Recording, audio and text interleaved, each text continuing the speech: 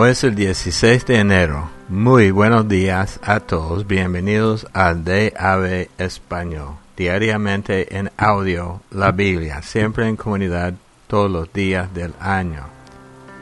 Yo me llamo Roberto y esta semana estamos leyendo de la Nueva Biblia Viva. Génesis 32:13 hasta el 34:31. Jacob pasó allí la noche y preparó un obsequio para su hermano Esaú. 200 cabras, 20 chivos, 200 ovejas, 20 carneros, 30 camellas paridas con su cría, 40 vacas, 10 toros, 20 burras, 10 burros. Instruyó a su siervo para que los condujera en grupos y les pidió que guardaran una distancia prudente entre grupo y grupo. Le dijo al que llevaba el primer grupo que cuando encontrara a Esaú y éste preguntara hacia dónde van, a quién sirven, de quién son estos animales, le respondiera: mi señor Esaú, este es un regalo que le envía a mi amo Jacob. A propósito, él viene detrás de nosotros. Jacob pidió a cada uno de los que envió al frente de los grupos que le dieran el mismo mensaje a Esaú. La estrategia de Jacob consistía en apaciguar a su hermano por medio de los presentes enviados antes de su encuentro.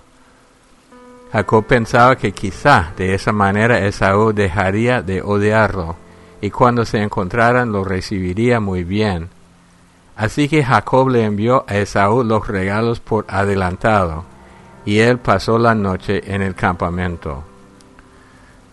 Pero durante la noche Jacob se levantó y despertó a sus 2 esposas, a las concubinas y a los 11 hijos, y los hizo cruzar el Jordán por el vado de Jaboc. Enseguida regresó al campamento y se quedó solo allí. Y un varón luchó con él hasta el alba. Cuando el varón vio que no podía ganar la lucha, hirió a Jacob en la articulación de la cadera y se la dislocó. Entonces el varón le dijo: déjame ir, porque ya amanece.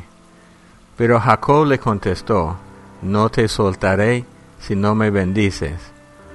¿Cómo te llamas?, le preguntó el varón. Jacob fue la respuesta. Ese ya no será tu nombre, le dijo el varón.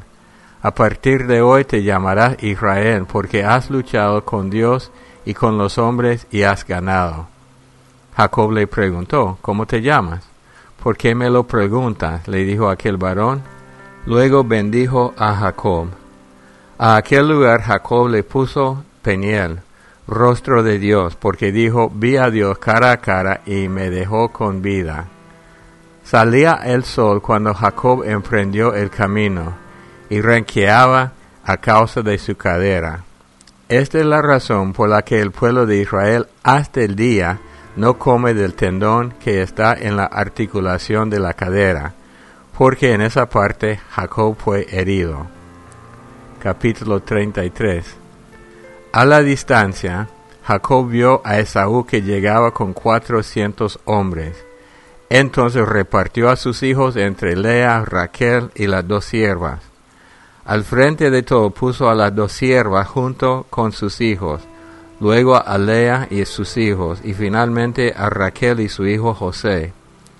Luego Jacob pasó al frente. Cuando estuvo cerca de su hermano, se inclinó 7 veces delante de él. Esaú, al verlo, corrió a su encuentro, lo abrazó afectuosamente y lo besó, y ambos se pusieron a llorar. Entonces Esaú vio a las mujeres y a los niños y preguntó: ¿quiénes son estas personas que están contigo? Son los hijos que Dios por su amor me ha dado, respondió Jacob. Las concubinas se adelantaron con sus hijos y se inclinaron ante Esaú. Luego Lea y sus hijos se acercaron y también se inclinaron ante Esaú. Finalmente llegaron Raquel y José y también se inclinaron. ¿Y para qué era todo ese ganado que he encontrado en el camino mientras venía hacia acá?, preguntó Esaú. Jacob contestó: son obsequios que te envié para ganarme tu favor. Hermano mío, yo tengo bastante, dijo Esaú, déjalos para ti. No, te ruego que los aceptes, dijo Jacob, porque al verte me parece estar viendo a Dios mismo, pues me has recibido con mucha bondad. Por favor, acepta mis obsequios. Dios ha sido muy misericordioso conmigo y me ha dado mucha riqueza. Tanto insistió Jacob que al fin Esaú aceptó los regalos. Bueno, ahora pongámonos en marcha, dijo Esaú, mis hombres y yo nos quedaremos con ustedes y les señalaremos el camino. Pero Jacob respondió, como puedes ver, algunos de mis hijos son pequeños, y además el ganado tiene crías, de modo que si avanzamos muy rápido morirán. Ve tú adelante, nosotros iremos detrás de ustedes, al paso de los niños y del ganado. Nos encontraremos en Seir. Bueno, dijo Esaú, al menos permíteme que te deje algunos hombres para que te ayuden y sirvan de guía. No, insistió Jacob, no es necesario, por favor acepta mi sugerencia. Entonces aquel mismo día Esaú emprendió al regreso a Seir. Por su parte Jacob y su familia se fueron hasta Sucot. Allí levantó un campamento con cabañas para su ganado. Por eso es que el lugar se llama Sucot, cabañas. Luego llegaron a salvo a Siquén en Canaán y acamparon fuera de la ciudad. Jacob le compró a la familia de Hamor, padre de Siquén, por 100 monedas de plata, un pedazo de tierra. Allí edificó un altar y lo llamó El Eloé, Israel. Dios es el Dios de Israel. Dina, la hija de Lea, salió un día a visitar a algunas de las muchachas del lugar, y la vio Siquén, hijo de Hamor, el jefe de los heveos. Entonces la agarró a la fuerza y la violó. Pero Siquén quedó profundamente enamorado de ella y trató de ganarse su cariño.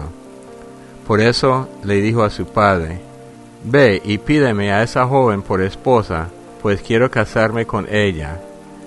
Cuando Jacob se enteró de que Siquén había violado a su hija Dina, sus hijos estaban en el campo pastoreando el ganado, de modo que no hizo nada hasta el regreso de ellos. Mientras tanto, Hamor, padre de Siquén, fue a hablar con Jacob. Llegó en el mismo momento en que los hijos de Jacob regresaban del campo. Al enterarse de lo sucedido, se llenaron de ira, pues lo que Siquén hizo fue una ofensa muy grande para Israel. Eso nunca debió haberlo hecho. Pero Hamor les dijo, «Mi hijo Siquén está muy enamorado de la hermana de ustedes. Por favor, permítanle casarse con ella. Aún más los invitamos a que vivan entre nosotros y que las hijas de ustedes se casen con nuestros hijos, y nosotros daremos nuestras hijas a los jóvenes de ustedes. Podrán vivir en donde quieran en nuestra tierra, negociar en ella y enriquecerse». Siquén también les dijo a Jacob y a los hermanos de Dina, «Sean bondadosos conmigo y démela por esposa. Yo les daré cualquier cosa que pidan. No importa que la dote que pidan sea muy alta, yo la pagaré, pero denme a la muchacha por esposa». Los hermanos de Dina entonces les mintieron a Siquén y a Hamor, pues les respondieron con engaños. Hicieron esto en venganza por lo que Siquén le había hecho a Dina. Así que les dijeron, «A nosotros no está permitido entregarle nuestra hermana a un hombre que no está circuncidado. Esto sería una deshonra para nosotros. Ahora bien, si ustedes aceptan que todo varón entre ustedes se circuncide, entonces podremos darles nuestras hijas para que se casen con ellas. Además, nuestros hijos podrían casarse con las hijas de ustedes. Esa es la condición que les ponemos. Entonces nos quedaremos a vivir con ustedes y formaremos un solo pueblo. Si no es así, nos iremos de aquí y nos llevaremos a nuestra hermana». Hamor y Siquén aceptaron gustosamente la propuesta, y como Siquén estaba tan enamorado de Dina, no vaciló en circuncidarse inmediatamente. Siquén estaba seguro de que podría convencer a todos los hombres de la ciudad, pues gozaba del respeto de todos ellos. Así que Hamor y Siquén regresaron a la ciudad y se presentaron ante el consejo de la ciudad para hacer su petición. Estos hombres son amigos nuestros, dijeron. Invitémosles a vivir entre nosotros y a que tengan su negocio aquí, pues la tierra que tenemos es suficientemente extensa. Nosotros podremos casarnos con sus hijas y ellos con las nuestras. Sin embargo, no aceptarán si no cumplimos una condición: que todo hombre entre nosotros sea circuncidado, a igual que ellos. Si hacemos esto, todo lo que ellos tienen será también nuestro, y la tierra se habrá enriquecido. Vamos, aprueben esto para que ellos se queden a vivir entre nosotros. Todos los hombres estuvieron de acuerdo, de modo que se circuncidaron. Pero a los 3 días de haberse circuncidado, es decir, cuando más dolor sentían, fueron sorprendidos por Simeón y Leví, hijo de Jacob y hermano de Dina. En efecto, aprovechando esta circunstancia, Simeón y Leví agarraron sus espadas, entraron en la ciudad y mataron a todos los hombres, incluyendo a Siquén y a Hamor. Luego sacaron a Dina de la casa de Siquén y regresaron al campamento. Después todos los hijos de Jacob fueron y saquearon la ciudad con el pretexto de que su hermana había sido violada allí. Se apoderaron de todo el ganado, ovejas, vacas y burros, y de todo lo que había en la ciudad y en el campo. También se llevaron a las mujeres, a los niños y todo tipo de riquezas. Entonces Jacob le dijo a Leví y a Simeón: ustedes me han hecho un mal muy grande. A partir de hoy los cananeos y los fereceos que viven en esta región me van a odiar. Si ellos se unen y nos atacan, nos matarán a todos, pues cuento con muy pocos hombres para defenderme. Pero ellos respondieron: ¿acaso tenía el derecho de tratar a nuestra hermana como si fuera una prostituta? Mateo 11, del 7 al 30. Cuando los discípulos de Juan se marcharon, Jesús se puso a hablar de Juan a la multitud. Cuando salieron al desierto a ver a Juan, ¿qué esperaba ver en él? ¿Una caña que el viento sacude? ¿O acaso un hombre vestido de príncipe? Estos se encuentran en los palacios reales. Entonces, ¿qué salieron a ver? ¿A un profeta? Les aseguro que sí, y él es más que profeta. Juan es aquel de quien las Escrituras dicen: un mensajero mío irá delante de ti para prepararte el camino. Les aseguro que de todos los hombres que han nacido en este mundo, ninguno ha sido mayor que Juan el Bautista, y sin embargo, el más insignificante en el reino de los cielos es más grande que él. Desde que Juan el Bautista comenzó a predicar hasta ahora, se ha combatido mucho contra el reino de los cielos, y los que son violentos luchan para acabar con él. La ley y todos los profetas profetizaron hasta que llegó Juan. Y si quieren creerlo, él es Elías, del que se anunció que vendría. El que quiera escuchar, escuche ahora. ¿Qué diré de la gente de hoy día? Es semejante a los muchachos que sentados en las plazas gritan a sus compañeros de juego: si tocamos la flauta, ustedes no bailan, y si cantamos canciones tristes, ustedes no lloran. Vino Juan el Bautista, que no toma vino ni come mucho, y ustedes dicen que está endemoniado. Y luego vengo yo, el Hijo del Hombre, que como y bebo, y me acusan de glotón, bebedor de vino y amigo de cobradores de impuestos y de gente de la peor calaña. Pero uno demuestra la sabiduría con sus acciones. Entonces comenzó Jesús a reprender a las ciudades en que había realizado la mayoría de sus milagros, porque no se habían arrepentido. Pobre de ti, Corazín, pobre de ti, Betsaida. Si los milagros que se realizaron en tus calles se hubieran realizado en Tiro y Sidón, hace mucho tiempo que estas ciudades se habrían vestido de ropa áspera y se habrían echado ceniza en la cabeza como muestra de su arrepentimiento. Ciertamente a Tiro y Sidón les irá mejor que a ustedes en el día del juicio. ¿Y tú, Capernaum, serás elevada hasta el cielo? No, te irás a lo profundo del infierno, porque si los milagros que se realizaron en ti se hubieran realizado en Sodoma, esta ciudad existiría todavía. A Sodoma le irá mejor que a ti en el día del juicio. En esa ocasión Jesús dijo: Te alabo, Padre, Señor del cielo y de la tierra, porque escondiste estas cosas de los sabios e inteligentes, y se las diste a conocer a los niños. Sí, Padre, porque así lo quisiste.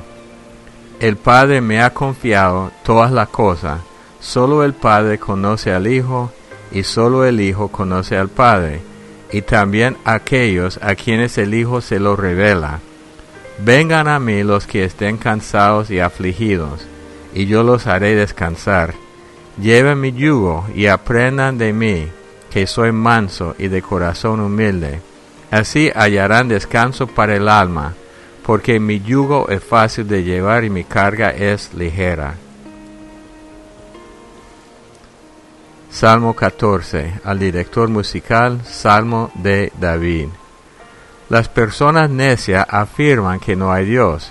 Están corrompidas, sus obras son detestables. No hay un solo individuo que haga lo bueno. Desde el alto cielo mira el Señor para ver si entre toda la humanidad hay aunque sea uno que sea entendido y busque a Dios. Pero no, todos se han descarriado, todos están corrompidos por el pecado. No hay ninguno bueno, ni siquiera uno. ¿Acaso no entienden todos los que hacen lo malo? Devoran a mi pueblo como pan, y en cuanto a orar, ni pensarlo. El terror los acosará, pues Dios está con los que lo obedecen. Los malvados frustran los planes de los oprimidos, pero el Señor los protege. Ojalá que desde Sión viniera Dios para salvar a su Israel. Qué gozo habrá en Israel, y cómo gritará de alegría Jacob cuando el Señor haya rescatado a su pueblo. Proverbios 3, 19 y 20. Con sabiduría el Señor fundó la tierra, con inteligencia estableció los cielos. Por su conocimiento se separaron las aguas, las nubes derramaron la lluvia. Bueno, vimos hoy la reunión de Esaú y Jacob. Antes de ir Jacob de su tierra hasta donde su tío Labán, Esaú lo iba a matar, por eso salió. Y después de muchos años de trabajar allá, él regresa a su tierra. Bueno, tuvo un pleito más o menos con Labán. Salió de la casa de su padre por lo que le hizo a Esaú. Ahora sale de Labán. Este hombre siempre está ofendiendo a alguien. Y él tiene un encuentro con Dios y después encuentra a Esaú. Y Esaú lo recibe, pero muy bien. Que es, bueno, es una sorpresa porque tanto odio tenía. Pero una vez más, Jacob es como que el hombre no puede no engañar a nadie. Porque Esaú dice, bueno, vamos juntos al monte Seir, porque Jacob dijo que iba para Seir, donde vivía Esaú. Jacob dice, no, los niños, el ganado, y después Esaú dice, bueno, voy a dejar unos soldados para servir como guía. No, ya llegamos. Entonces Esaú regresa y Jacob va a otro lugar. Otra vez miente a su hermano. Otra vez engaña y establece su propia casa. Es curioso porque parece que a Jacob le costaba mucho tratar con honestidad. Y esto vemos aún con sus hijos. Bueno, Siquem había violado a Dina, la hija de Jacob, y los hermanos de ella, de la misma madre, engañaron al pueblo. Dijeron que tenían que circuncidarse y cuando estaba en dolor los mataron. Entonces, otro caso de engaño, y siempre la pregunta es como fue con Rebeca. Fue necesario que Rebeca engañara a Isaac para que Jacob tuviera la bendición prometida por Dios. Era necesario, ya hemos hablado de esto, y ahora es necesario el engaño de Leví y Simeón. Bueno, ellos querían vengarse y yo comprendo esto. Al ver los hijos de Israel, ellos son muy normales como seres humanos pecadores, con su ira, con su arrogancia, con su egoísmo, con sus mentiras. Son como todos, sin embargo Dios los escogió. Siempre la pregunta, ¿por qué escogió Dios a los judíos? Y Pablo dice que no es por ser buenos, es por la elección de Dios. Dios hace lo que Él quiere hacer para su gloria. Bueno, oremos. Padre Dios, gracias por la Biblia, porque en la Biblia vemos la honestidad en cuanto a las acciones, aún los pensamientos de los hombres que tú has escogido. Y es una razón por la cual creemos en ti y creemos que la Biblia es la palabra de Dios, además de la profecía cumplida. Tenemos esperanza nosotros, porque nosotros también necesitamos la gracia tuya para poder cumplir con la misión que tenemos y ser perdonados de los pecados y aún crecer en nuestra fe en el nombre de Cristo Jesús. Amén. Bueno, una vez yo oí a un hombre que no creía en la Biblia decir que no, solo es libro de hombres para levantarse. Y uno le contestó, pero ¿cómo es esto? Pedro escribió una parte de la Biblia. ¿Por qué escribiría algo que lo pinta como hombre insensato y malo, que traicionó a Jesús, que era terco, que era tonto? ¿Por qué hacer esto si fuera libro de hombres? Si fuera un libro escrito solo por hombres, solo mostraría las cosas buenas. Pero Dios quiere que nosotros veamos todo el rollo. Nosotros somos débiles como los hijos de Leví, como Pedro, como todos. Pero la misericordia de Dios nos lleva adelante. Gracias, Señor. Bueno, hermanos, como siempre, estamos con el correo electrónico de davespanol@gmail.com, la aplicación para DAV Español y para otro idioma, Daily Audio Bible Mobile App. El blog es davespanol.blogspot.com y todos los días DAV Salmos, DAV Proverbios, que también se pueden escuchar en la aplicación. Los amamos mucho, que Dios los bendiga y hasta el día de mañana. Sí, muy buenos días, familia de DAV Audio, le habla Evelyn de Puerto Rico. Espero en el Señor que su gracia sea derramada en cada uno de los miembros de esta familia, de cada cristiano, ¿verdad?, que está en la búsqueda y en el anhelo de conocer más de nuestro Señor Jesucristo, de Dios, Padre, Hijo y Espíritu Santo, el Dios de Abraham, Isaac y Jacob, del cual precisamente quiero hacer también una pregunta antes de contestar la pregunta que dejó el pastor Bob. Hoy estamos a 12 de enero y la pregunta que dejó el pastor fue sobre Jacob, sobre el engaño, que yo lo pongo entre comillas porque tenemos que ir bien profundamente, jugar mar adentro para poder contestarla, por eso dejo otras preguntas, recordando precisamente lo que antes de cerrar el pastor dijo, de que si verdaderamente fue engaño, porque no lo fue.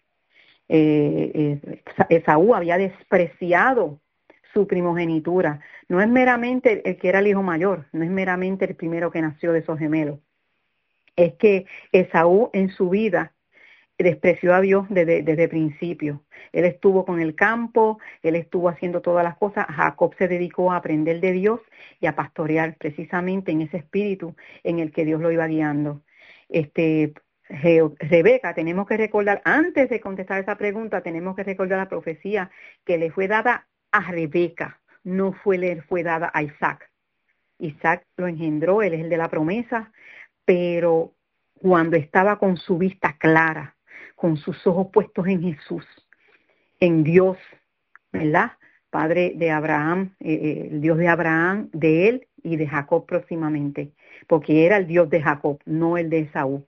Y la historia pues lo vemos de esa manera, pero la realidad es que la profecía le fue dada a ella le fueron dadas que era una nación, en su barriga habían 2 naciones, eran 2 gemelos, eran 2 naciones, iban a estar uno contra el otro, pero que el mayor serviría al menor.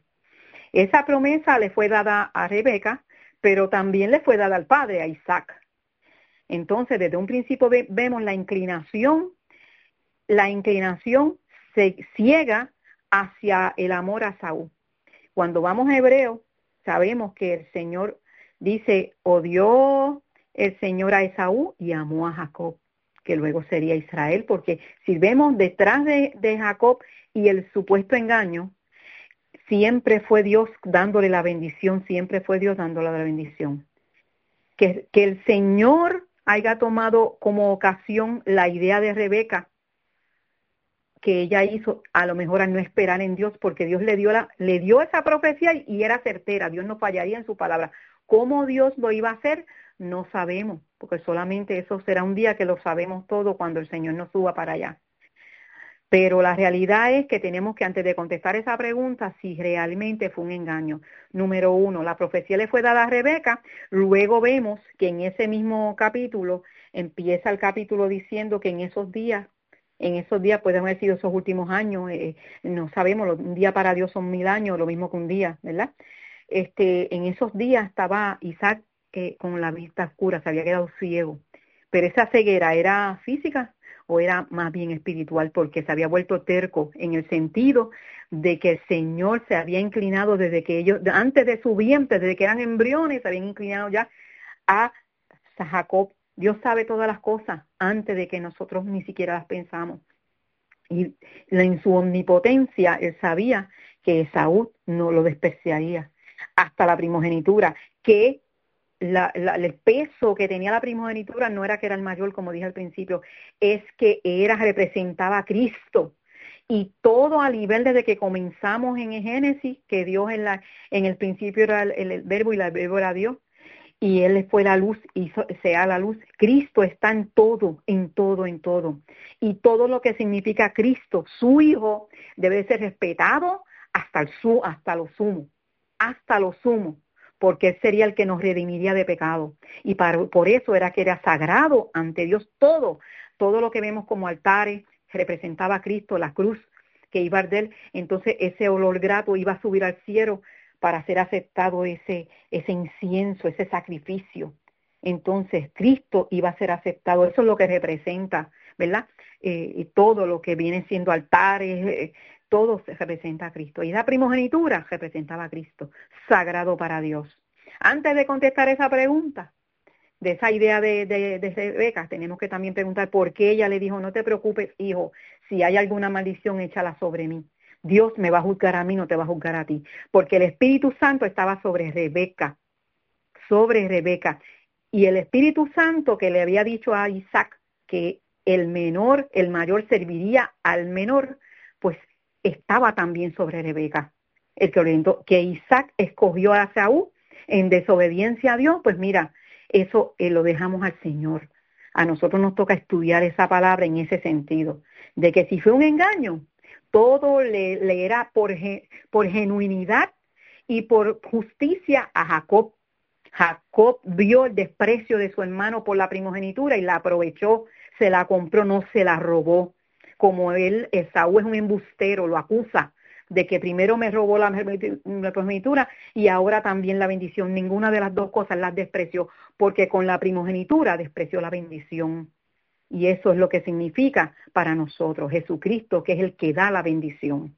Así que antes de contestar esa pregunta, les invito a que mediten sobre eso, lo busquemos en hebreo, el por qué el Señor odió a Esaú y amó a Jacob, y que luego fue Israel. Así que les amo mucho en Cristo y sinceramente estoy estudiando eso, pero eso es lo que me dice el Espíritu Santo, lo que siento en mi corazón, el entendimiento que me da y siento una paz tremenda. ¿Realmente fue un engaño? ¿O fue que al resultado de la terquedad momentánea que tuvo Isaac por escoger a Esaú en vez de escoger a Jacob, como le fue indicado en profecía, entonces el Señor permite que la idea entonces de Rebeca siga su curso? ¿Por qué? Porque la bendición nunca fue dedicada para Esaú, era para Jacob. Y él obtuvo por fe y por justicia lo que le correspondía genuinamente, dicho por el Señor. Pues que el Señor les bendiga.